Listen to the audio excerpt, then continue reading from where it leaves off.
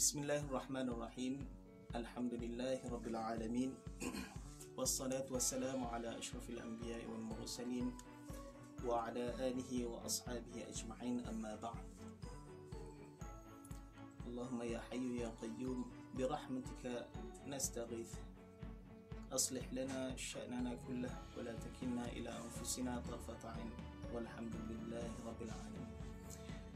Tuan-tuan dan puan-puan yang dirahmati Allah, pada pagi ini kita akan kongsikan satu tajuk yang ringan, tetapi jika kita perhatikan dan kongsikan dan dalami makna dan tajuk yang kita akan kongsikan, iaitu sabar bagimu syurga.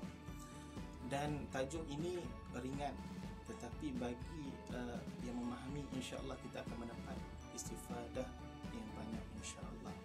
Tuan-tuan dan puan-puan yang dirahmati Allah, di dalam Al-Quran Allah Subhanahu wa taala menyebut kalimah as-sabr sebanyak 90 kali, di mana as-sabr ataupun satu sifat ataupun akhlak juga, dan ini juga disebut sebagai ciri-ciri orang yang beriman, ciri-ciri yang tidak ada melainkan orang yang meletakkan kepercayaan husnudzan kepada Allah Subhanahu wa taala. Tuan-tuan dan puan-puan yang dirahmati Allah, meletakkan husnudzan ataupun sangkaan yang baik kepada Allah Subhanahu wa taala dari bibirnya kelihatan ringan dan senang, tetapi apabila mereka yang berada dalam situasi yang sedang diuji, mereka itulah yang lebih berhak mengatakan dan mensyarahkan serta berkongsikan apa itu makna sabar yang sebenar. Tuan-tuan dan puan-puan dirahmati Allah, perlahan kita pagi ini tanpa perbincangan yang berat, semoga kita mendapat manfaat daripada perkongsian pagi ini. Ahlan wa sahlan Ustaz Abdul Latif Ismail, jazakallah khair kerana bersama kita pada pagi ini. Tuan-tuan dan puan-puan dirahmati Allah, sabar itu adalah diberikan kepada tiga bentuk, pada tiga kategori. Kategori yang pertama adalah kita bersabar dalam kita menyatakan ataupun mengerjakan ketaatan kepada Allah Subhanahu wa taala. Mungkin kita lihat dalam taat pun perlu sabar. Ya tuan-tuan, kalau kita lihat fardu yang Allah wajibkan kepada kita, solat contoh, mulakan dengan solat subuh, senang tak? Dalam keadaan kita nyenyak tidur, nak buka bangkit daripada tidurnya, kemudian mulai dengan sentuh air sejuknya untuk ambil wudu, itu tidak lain tidak bukan perlukan pada mujahadah dan kesabaran. Dan firman Allah Subhanahu wa taala, ya ayyuhalladzina amanu isbiru wasabiru warabitu wattaqullaha la'allakum tuflihun, disebut dalam surah Ali Imran. Wahai orang yang beriman, isbiru, sabarlah, wasabiru, tetapkan, kuatkan kesabaran, warabitu, tetapkanlah siap siaga, wattaqullaha la'allakum tuflihun, dan bertakwa kepada Allah, semoga kamu beroleh kejayaan. Dalam firman Allah yang lain, Allah menyebut, inna nahnu nazzalna 'alaikal qur'ana tanzila, wahai Muhammad, kami turunkan Al-Quran kepada kamu tanzila, Quran, ayat Quran dalam bentuk beransur-ansur. Fasbir li hukmi rabbik wa la tuti' minhum athiman aw kafura. Di sini Allah menyebutkan perlunya sabar dalam menyatakan dan melaksanakan ketetapan fardu, ketetapan yang Allah tetapkan. Fasbir li hukmi rabbik wa la tuti' minhum, dan jangan kamu ikut mereka yang athiman aw kafura, orang yang berdosa dan orang yang kufur kepada Allah Subhanahu wa taala. Dan firman Allah yang lain, Allah menyebut firman Allah Subhanahu wa taala, rabbis samawati wal ardi wa ma bainahuma fa'budhu wastabir li ibadatihi, beribadahlah kepada Allah, wastabir li ibadatihi, dan teguhlah berteguh hatilah, bersabarlah, wastabir li'ibadati. Kenapa dia tidak sebut wasbir? Dan kataan wastabir ini digunakan pada ayat-ayat yang lain, ke mana kita wa'mur ahlaka bis-salati wastabir 'alaiha zadat fil mabna. Bila bertambah kalimah dalam kalimah daripada sabar, sepatutnya kita guna wasbir cukup, tapi digunakan perkataan wastabir, zadatul fil ma'na, ziyada fil ma'na, maka bertambahlah maknanya. Wastabir maksudnya sabar dan kekal dan teguh dalam kesabaran tu. Wastabir li'ibadati, berteguhlah dalam ibadah kepada Tuhan. Tuan-tuan dan puan-puan, kita lihat dalam ibadah yang wajib kita lakukan, bermula dengan solat. Senang solat? Susah, tuan-tuan. Kalau kita nak solat di awal waktu, di mana Nabi SAW apabila ditanya apa yang paling afdal, salat ala waqtiha, solat di awal waktu. Senang ya tuan-tuan? Tidak semua, tuan-tuan. Bila mari rasa malas, mau zuhur pukul 3.30, 3.45 nak dekat asar. Begitu juga dengan itu amalan yang memerlukan mujahadah dari sudut fizikal. Bagaimana mujahadah dari sudut al-mal, infaq, dalam kita nak menghakis bakhil ini, iaitu perlunya zakat fitrah yang diwajibkan. Mudah tuan-tuan, mudah, RM7. Tapi zakat harta yang difardukan oleh Allah Subhanahu Wa Taala, zakat harta, zakat emas, tuan-tuan, bukan mudah kita nak pergi PPZ, daftar potong gaji saya ni untuk diberikan pada zakat. Ini keuntungan yang saya dapat. Ya, kita mungkin declare gaji ataupun allowance yang kita terima, tetapi ada gaji-gaji sampingan lagi yang kita sembunyikan. Berat tuan-tuan kita nak hapuskan ataupun nak mendidik hati yang bakhil ini untuk melaksanakan perintah Allah SWT. Tidak lain tidak bukan dengan latihan. Dan Ibn Qayyim menyebut dalam kitabnya, Ibn Qayyim ada menyebut masalah ataupun penyakit manusia ini terdiri daripada dua faktor. Yang pertama adalah syubhat, dan ubat kepada syubhat ini adalah tidak lain tidak bukan kepada ilmu, kepada wahyu Al-Quran dan hadis dan sunnah. Dan yang ketiga, dan keyakinan.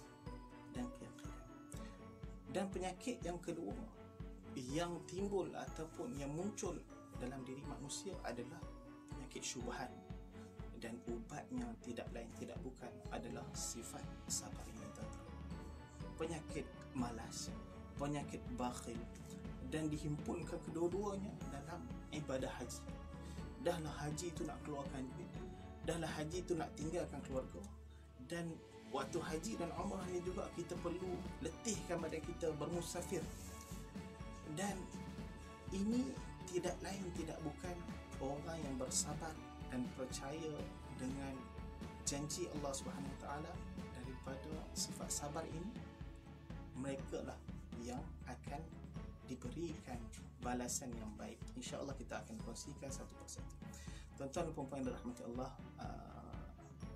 Liadin, Assalamualaikum, budak merdeka, Alhamdulillah. Dan terima kasih kepada semua yang menonton kita pada pagi ini. Kita lihat firman Allah yang lain, wa'mur ahlaka bis-salati wastabir 'alaiha, menyuruh ahli keluarga untuk solat. Saya ada seorang anak umur 6 tahun. Kita ada anak-anak kecil. Perlu sabar dalam kita mendidik keluarga. Kadang-kadang bukan anak, pasangan. Bersabar dalam mendidik ahli keluarga kita dalam mendirikan solat yang menjadi tiang kepada agama. Rosak solat, rosaklah ibadah lain. Yang pertama yang akan dihisab adalah solat. Jadi perlu wastabir 'alaiha, juga memerlukan sifat sabar dalam ketaatan kepada Allah Subhanahu Wa Taala. Ini semua menunjukkan hujah dan dalil perlunya sifat sabar dalam menunjukkan ketaatan dalam melaksanakan perintah Allah Subhanahu Wa Taala. Sabar ni bukan semata-mata bila kita ditimpa musibah. Salah satu yang utama adalah sabar mentaati perintah Allah Subhanahu Wa Taala. Tuan-tuan dan puan-puan yang dirahmati Allah, yang kedua adalah sabar dalam kita menjauhi dosa, sabar dalam kita menjauhi maksiat, sabar dalam kita menjauhi perkara yang dimurkai oleh Allah Subhanahu Wa Taala. Kenapa perlu pada sabar, tuan-tuan? Senang ke? Senang ke untuk kita jauhi maksiat, ataupun senang ke kita nak menjauhi dosa? Ketika mana kita diminta dalam situasi pekerja staf, perjawi kat sini ataupun staf-staf yang lain, diminta untuk berada di pejabat pukul 9 sampai pukul 6. Bekerjalah kita untuk punchkan pada waktu. Sabar, tuan-tuan. Jika kita meninggalkan arahan ini adalah satu dosa ataupun satu kesalahan yang tak patut ada pada seorang Muslim dan mukmin yang baik. Amanah dalam pekerjaan. Jadinya perlu kepada sabar dalam kita menjauhi dosa-dosa. Sabar ketika mana kita dihulur dengan hadiah-hadiah yang dinamakan hadiah.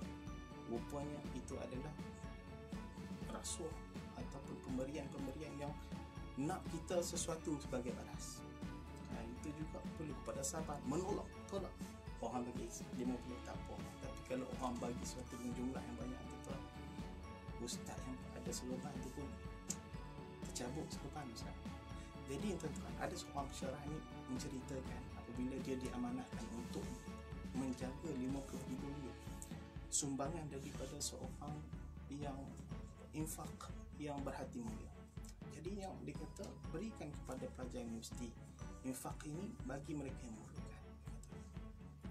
Bila terima duit tersebut, marilah segala hujah dan dalil, adanya bahagian untuk kamu, kamu yang diamanahkan, adanya portion untuk kamu. Jadinya syaitan masa itu akan cuba masuk. Dia serang lagi tinggi darjat, profesor naik doktor, naik profesor, lagi tinggi darjat, lagi tinggilah ujiannya, tuan-tuan. Lagi tinggi ujian. Mari syaitan, mari iblis yang menasihati dengan nasihat-nasihat yang buruk.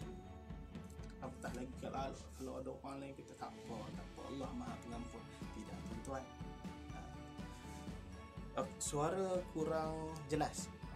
Mungkin suara saya yang slow ataupun ada masalah dekat sini suara. Okey, boleh ya. Mungkin suara saya sendiri. Rasanya banyak masjid lah yang menegur perkara yang sama. Terima kasih Dr. Nurul Iman yang menegur. InsyaAllah kita tinggikan suara. Okey, tuan-tuan dan puan-puan yang dirahmati Allah, sabar menjauhi dosa ini, menahan diri dari perbuatan yang haram seperti berdusta, ya tuan-tuan. Ketika kita diminta untuk menyampaikan fakta ataupun kebenaran, marilah tugasan. Dia ada waktu-waktu yang kita cuba memujuk diri, tak apalah, berbohonglah sekali, berbohong ataupun berdustalah sekali untuk keselamatan. Tak boleh, tuan-tuan, tak boleh. Orang Muslim, seorang yang beriman, dia boleh membunuh, dia boleh berzina, boleh jadi sahaja dia ni pembunuh, dia boleh jadi seorang penzina. Tetapi seorang yang beriman tidak akan sekali-kali berdusta. Sifat dusta itu jauh daripada orang yang beriman, tuan-tuan.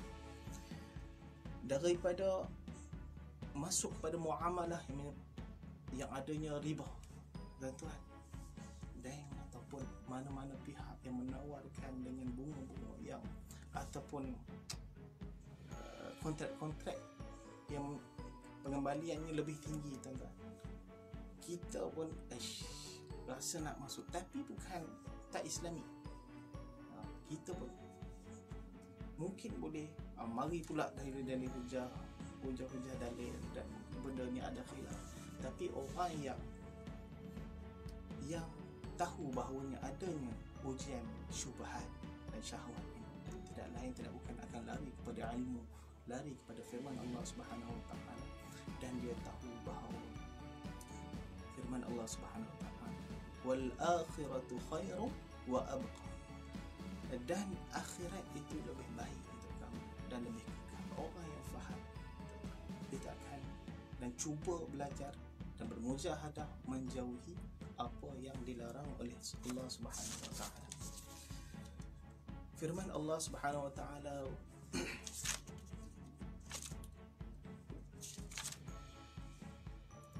hufatil Nabi sallallahu alaihi wasallam bersabda, hufatil jannatu bil makarih wa hufatin nar bisyahwat. Syurga ini dikelilingi ataupun tidak disukai, dikelilingi perkara yang dia tidak suka. Nak masuk ke syurga tuan-tuan, perlu kepada harga dan bayaran yang tinggi, bukan murah dan bukan mudah, tetapi janji Allah Subhanahu wa taala itu ada. Janji Allah Subhanahu wa taala kepada orang yang bersabar ini ada. Disebutkan di banyak tempat, antaranya surah yang ke-13 ayat 23, di mana Allah Subhanahu wa taala menyebut jannatu adn yadkhulunaha wa man salaha min abaihim wa azwajihim wa dhurriyyatihim wal malaikatu yadkhuluna alaihim min kulli bab. Surah Ar-Ra'd. Diberikan balasan jannatu adn. Adn membawa maksud tempat tinggal mukim, yakni syurga,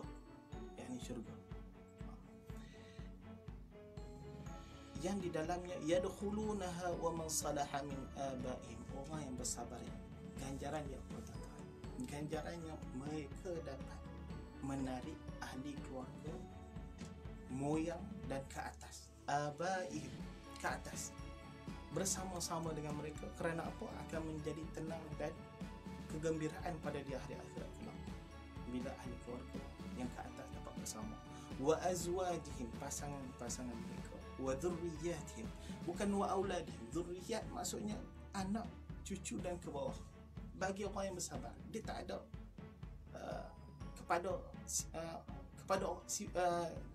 ganjaran ini tidak ada pada orang lain melainkan orang yang sabar. Jannatu adn wal malaikatu yadkhuluna alaihim min kulli bab.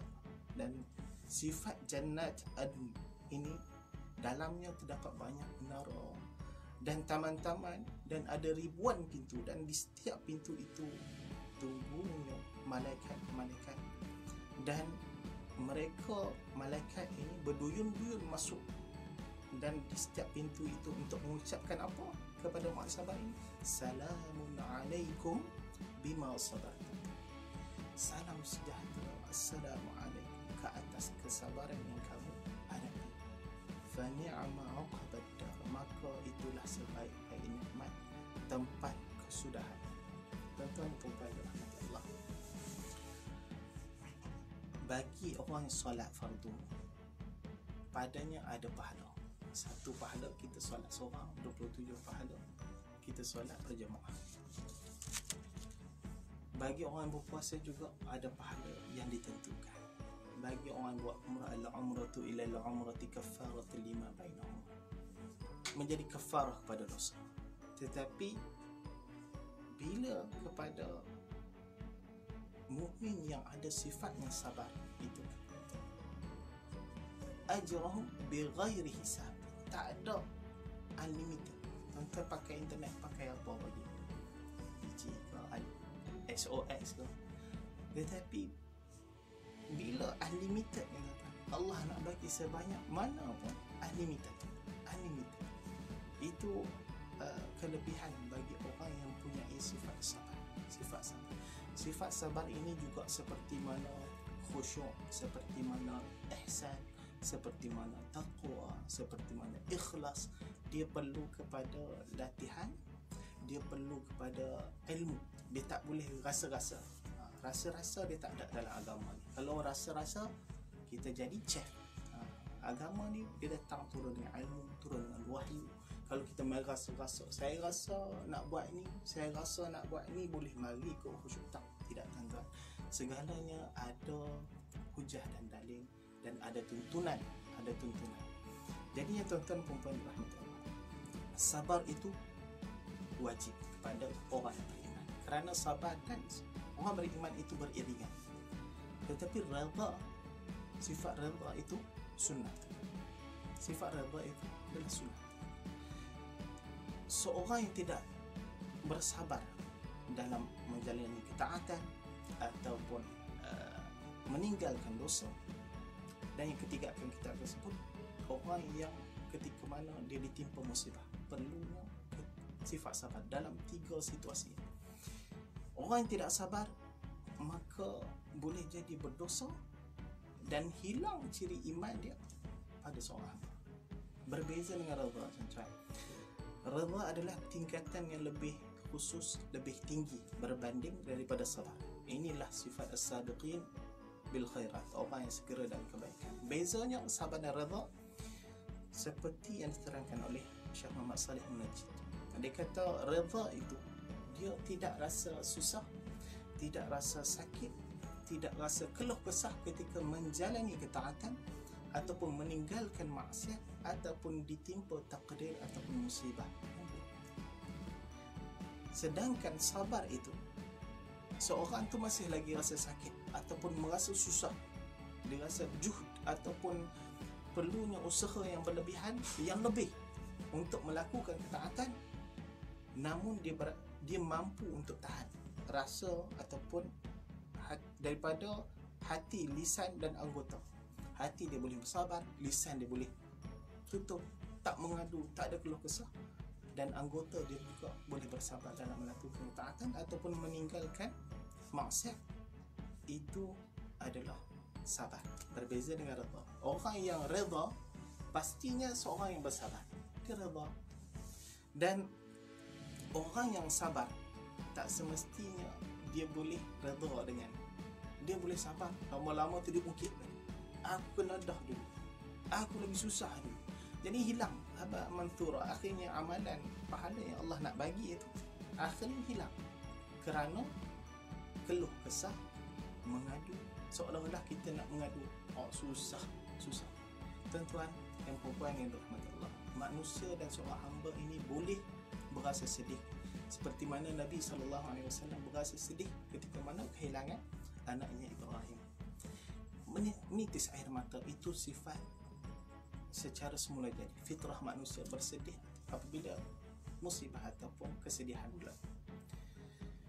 Tetapi meratap, tidak redha, tidak sabar, keluh kesah yang bersangatan sehingga mengeluarkan kata-kata, itu akan menghilangkan pahala ataupun ganjaran yang Allah Subhanahu Wa Taala nak berikan. Jadi sifat ungkit ataupun dia apabila melakukan sesuatu ni, sabar ni perlu pada 3 keadaan. Yang pertama, sebelum kita melakukan ataupun sebelum kita meninggalkan.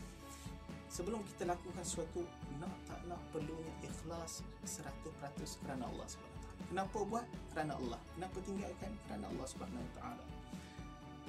Yang kedua, ketika melakukan, kenapa buat dan kenapa tinggalkan, dan kita nak mengikut rukun, syarat serta sunnah yang berada ketika mana kita melakukan, itu juga perlu pada kesabaran.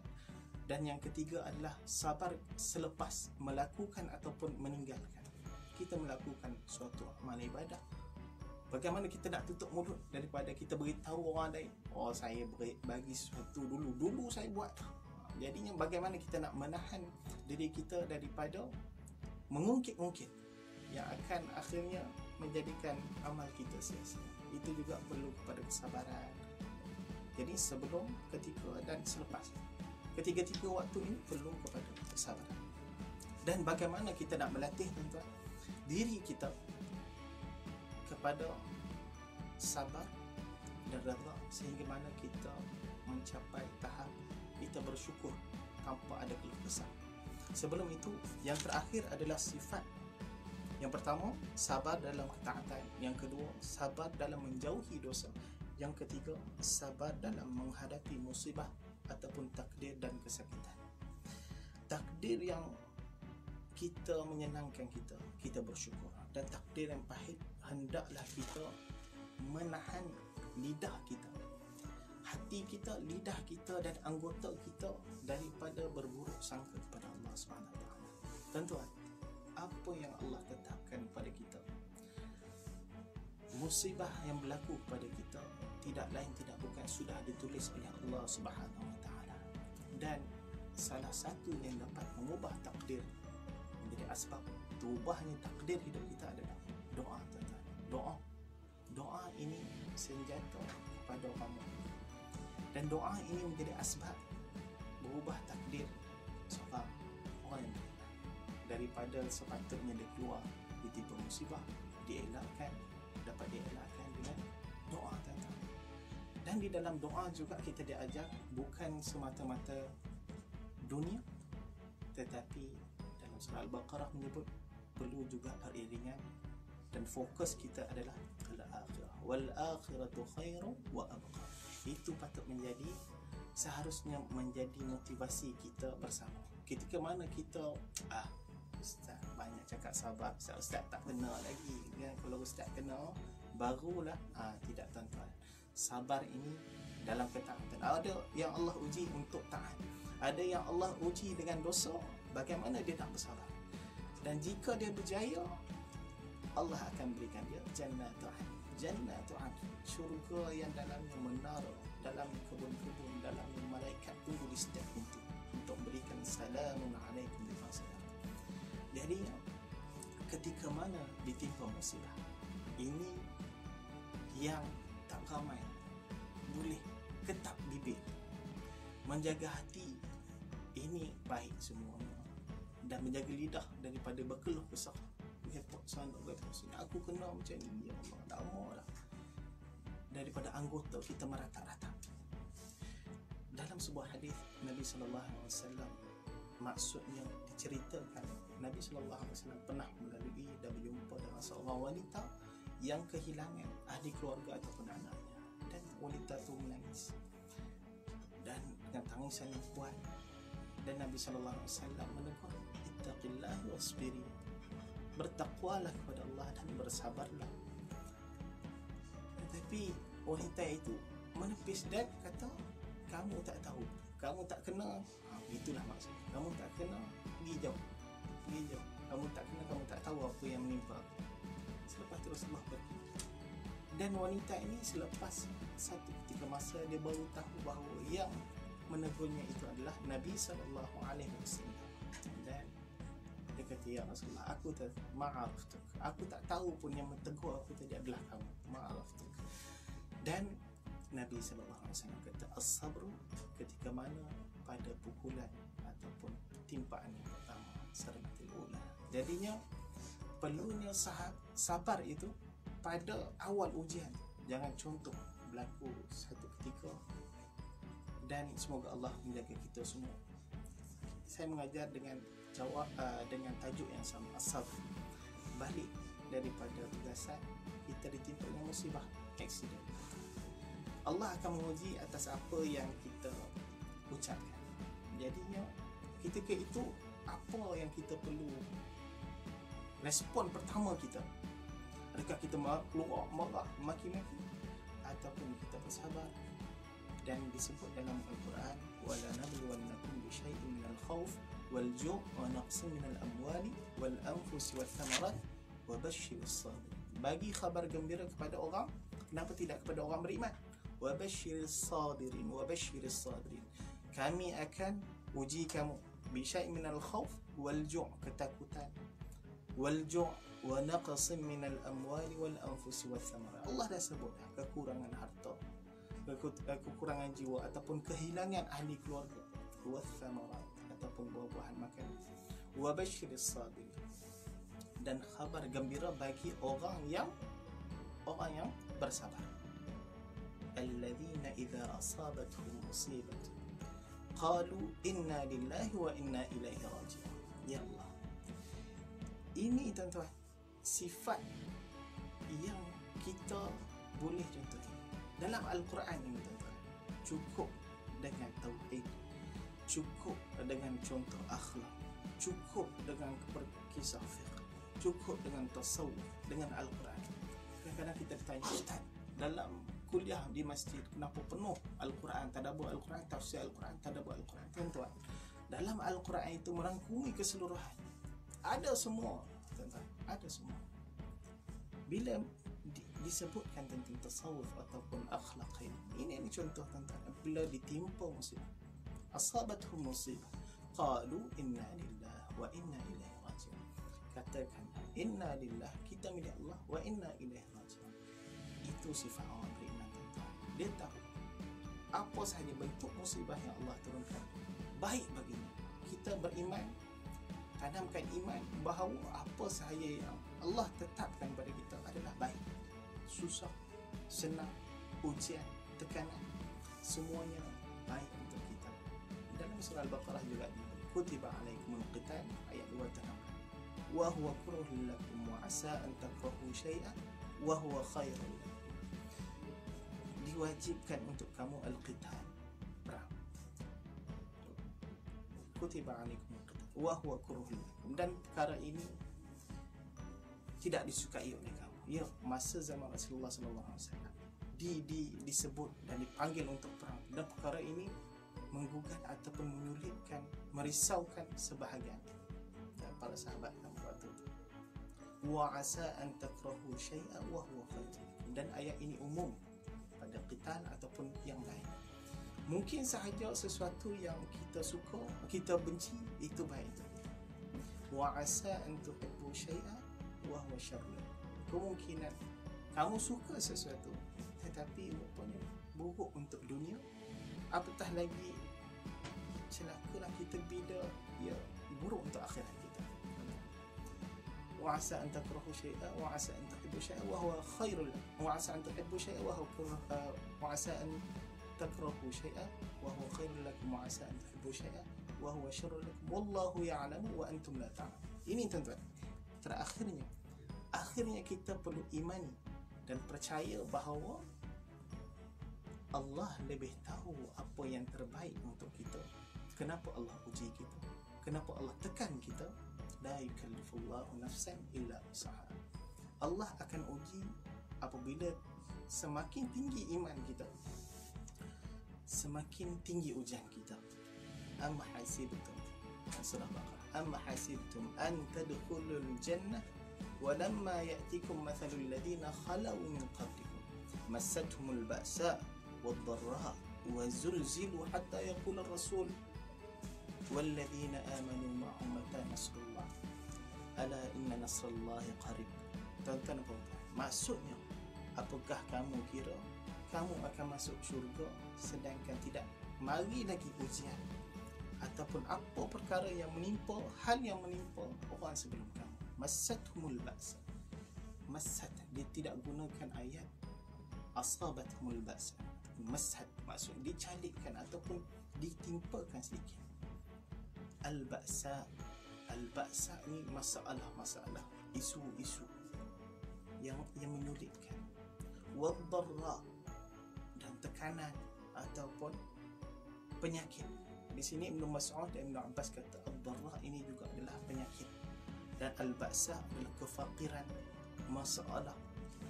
Dan wazulzilu hatta yaqula ar-rasul walladzina amanu ma'ahu mata nasrullah. Wazulzilu, ini adalah sesuatu masalah ataupun musibah yang menggoncang jiwa, menggoncang hati kita. Saya ada seorang ahli keluarga yang kehilangan. Apabila mendengar anak dia aksiden, meninggal dunia, bumi ni terasa seperti bergoncang, seperti tak ada magnet. Tuan-tuan boleh bayangkan orang ditimpa musibah yang menggoncang jiwa dia, menggoncang hati dia. Tak, bila berpegangan sampai kena ada orang papah. Itulah tuan-tuan, zulzilu hatta yaqula ar-rasul walladzina amanu ma'ahu mata nasrullah. Ayatnya, asbab nuzulnya adalah diturunkan ketika perang Ahzab. Situasi perang Ahzab sehingga mana tekanan terlalu kuat oleh musyrikin Mekah, mari dengan hujanan, serangan, tekanan, tak ada makanan. Dan mereka sahabat ni bertanya, mata nasrullah, bilalah Allah nak turun, bila pertolongan Allah ni akan turun? Ala inna nasrullahi qarib. Percayalah, imanilah bahawa pertolongan Allah Subhanahu wa taala ini sangat dekat. Qarib ini digunakan pada kalimah ayat yang sama, wa idza sa'alaka ibadi fa inni qarib. Apabila hamba-Ku bertanya padamu tentang Aku, fa inni qarib, sesungguhnya Aku ni sangat dekat. Tuan-tuan dan puan-puan dirahmati Allah, imanilah, percayalah bahawa Allah ini, innallaha ma'as sabirin. Ma'iyatullah ni, ma'ani bermaksud qarib, dekat dengan orang yang sabar. Allah dekat dengan orang yang sabar. Allah dekat dengan orang yang sentiasa memohon kepada Allah Subhanahu wa taala. Idza sa'alaka 'ibadi 'anni fa inni qarib. Aku sangat dekat dengan orang yang sentiasa memohon kepada aku. Sabar sifat yang suatu yang perlu pada latihan, mujahadah dan latihan. Mata nasrullah, ala inna nasrullahi qarib. Sungguhnya pertolongan Allah Subhanahu wa taala sangat dekat. Mungkin ada yang syahid, mungkin ada yang tidak sempat merasa nikmat di atas muka bumi, tapi atas dasar kesabarannya diberikan balasan yang baik, sebaik-baik balasan di akhirat kelak. Fa inna ma'al usri yusra, inna ma'al usri yusra. Bergandingan kalimah al-usr dan yusr, kesusahan, kesulitan, dengan al-yusr, dengan kesenangan, dengan bantuan dan kesenangan ini, tuan-tuan, dia beriringan. Jadi percayalah bahawa, tuan-tuan, bahawa tidak akan kekal kesulitan itu, kesulitan, dan tidak akan kekal aman ataupun nikmat itu tanpa kita diuji untuk mendapatkan balasan syurga Allah Subhanahu wa taala. Tuan-tuan dan puan-puan dirahmati Allah, 4 langkah untuk kita mencapai sabar ataupun melatih sabar dan redha ini sehingga mencapai tahap syukur. Yang pertama adalah beriman bahawa pilihan dan takdir yang Allah tentukan bahawa adalah yang terbaik untuk kita. Beriman Allah tentukan the best, yang terbaik untuk kita. Dan sifat ini, iman kepada takdir Allah ini, baik ataupun buruk, adalah tak ada melainkan kepada seorang mukmin, seorang yang beriman. Dalam sebuah hadis Nabi sallallahu alaihi wasallam yang diriwayatkan oleh Suhaib, qala Rasulullah sallallahu alaihi wasallam, ajaban li amril mu'min. Sangat ajib, menakjubkan sifat orang mukmin ini. Inna amruhu kullahu khair wa laysa dhaka li ahadin illa lil mu'min. Seluruh perkara urusan ini baik untuk seorang mukmin dan tak ada sikap ini melainkan pada orang mukmin. Bagaimana sikap dia? In asabathu sarra syakar. Bila dia diberikan kenikmatan, kegembiraan, dia akan bersyukur. Syakar. Fakana khairan lah, dan itu baik untuknya. Wa in asabathu dharra, dan apabila ditimpakan dharra, kemudaratan, sabara wa kana khairul lah, dia akan bersabar dan itu baik untuknya. Dan sifat ini, sabar dan syukur, tidak ada melainkan pada seorang mukmin. Perkara ini perlu mujahadah dan latihan, syukur dan bersabar. Yang kedua, ingat bahawa musibah ini adalah antara asbab Allah menghapuskan dosa kita, dan untuk kita berjumpa dengan Allah Subhanahu wa taala dalam keadaan kita bersih daripada dosa. Betapa baiknya Allah, betapa rahimnya Allah Subhanahu wa taala, bahawa Allah Subhanahu wa taala memberikan kita banyak peluang untuk dengan puasa yang baru, puasa Muharram, dengan sebelum tu lagi puasa Ashura, kemudian sebelum tu lagi puasa Arafah, diampunkan dosa sebelum dan selepas. Jadinya, tuan-tuan, begitulah Allah mahu kita berjumpa dengan dia dalam keadaan kita redha dan meredai. Kita redha bahawa Allah sudah memberikan segala nikmat dan Allah meredai kita, tuan-tuan. Radiyatan mardiyah fadkhuli fi ibadi wa dkhuli jannah. Dan sifat ini, redha, sifat redha ini, kita redha dengan nikmat ataupun ujian apa sahaja Allah timpakan, ini adalah sikap orang beriman. Jadi yang musibah asbab kepada hapusnya dosa. Ma yazalul bala bil mu'min wal mu'mina fi nafsihi wa walidihi wa malihi hatta yalqa Allah wa ma alaihi khati'ah. Dalam hadis riwayat Tirmizi, Nabi sallallahu alaihi wasallam menyebut, bala kepada seorang beriman, ujian akan selalu turun pada orang beriman, dan baik lelaki, baik perempuan, baik ibu, baik suami, baik isteri, baik ibu ataupun bapa. pada diri dia, pada anak dia mungkin, pada harta dia, hatta yalqallah wa ma alaihi khati'ah, sehinggalah dia bertemu dengan Allah Subhanahu wa taala dan tak ada padanya dosa-dosa jika dia bersabar. Dan yang ketiga adalah memandang bahawa musibah yang menimpa kita adalah lebih kecil berbanding musibah orang lain. Tuan-tuan, apa yang paling teruk sedang menimpa tuan-tuan sekarang? Perempuan, ibu-ibu sekarang, apa? Kekurangan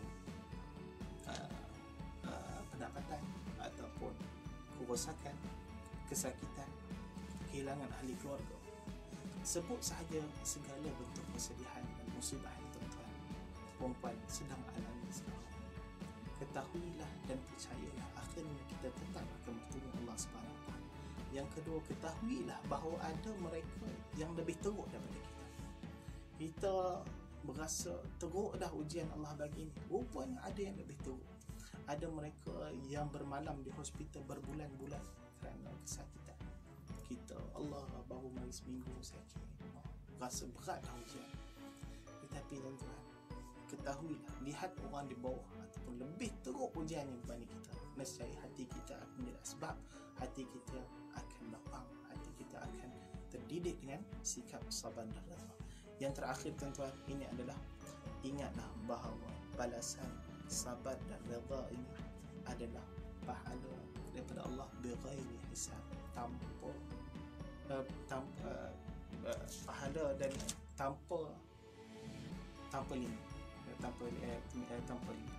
Jadi tuan-tuan dan puan-puan yang dirahmati Allah, saya mengajak semua tuan-tuan dan puan-puan untuk kita menjadikan sikap sabar ini satu sikap yang ada pada diri ketika mana kita bekerja, ketika mana kita dalam berkeluarga, ketika mana kita bersikap ataupun dalam situasi sebagai seorang anak. Seluruhnya perlu kepada sikap sabar, dan kita mendoakan semoga akhlak ini akan terbit pada setiap muslim dan menjadi solusi kepada kita untuk tenang, itminan ataupun tenang dalam menghadapi hari-hari kita, kesibukan kita pada setiap hari tuan-tuan. Aqulu qawli hadza astaghfirullahal azim li wa lakum. Assalamualaikum warahmatullahi wabarakatuh. Terima kasih kepada yang menonton. Khairul anam, pesan dari hati dan semua yang bersama. Maafkan kesalahan dan kekurangan perkongsian saya. Sallallahu alaihi wasallam. Walhamdulillah.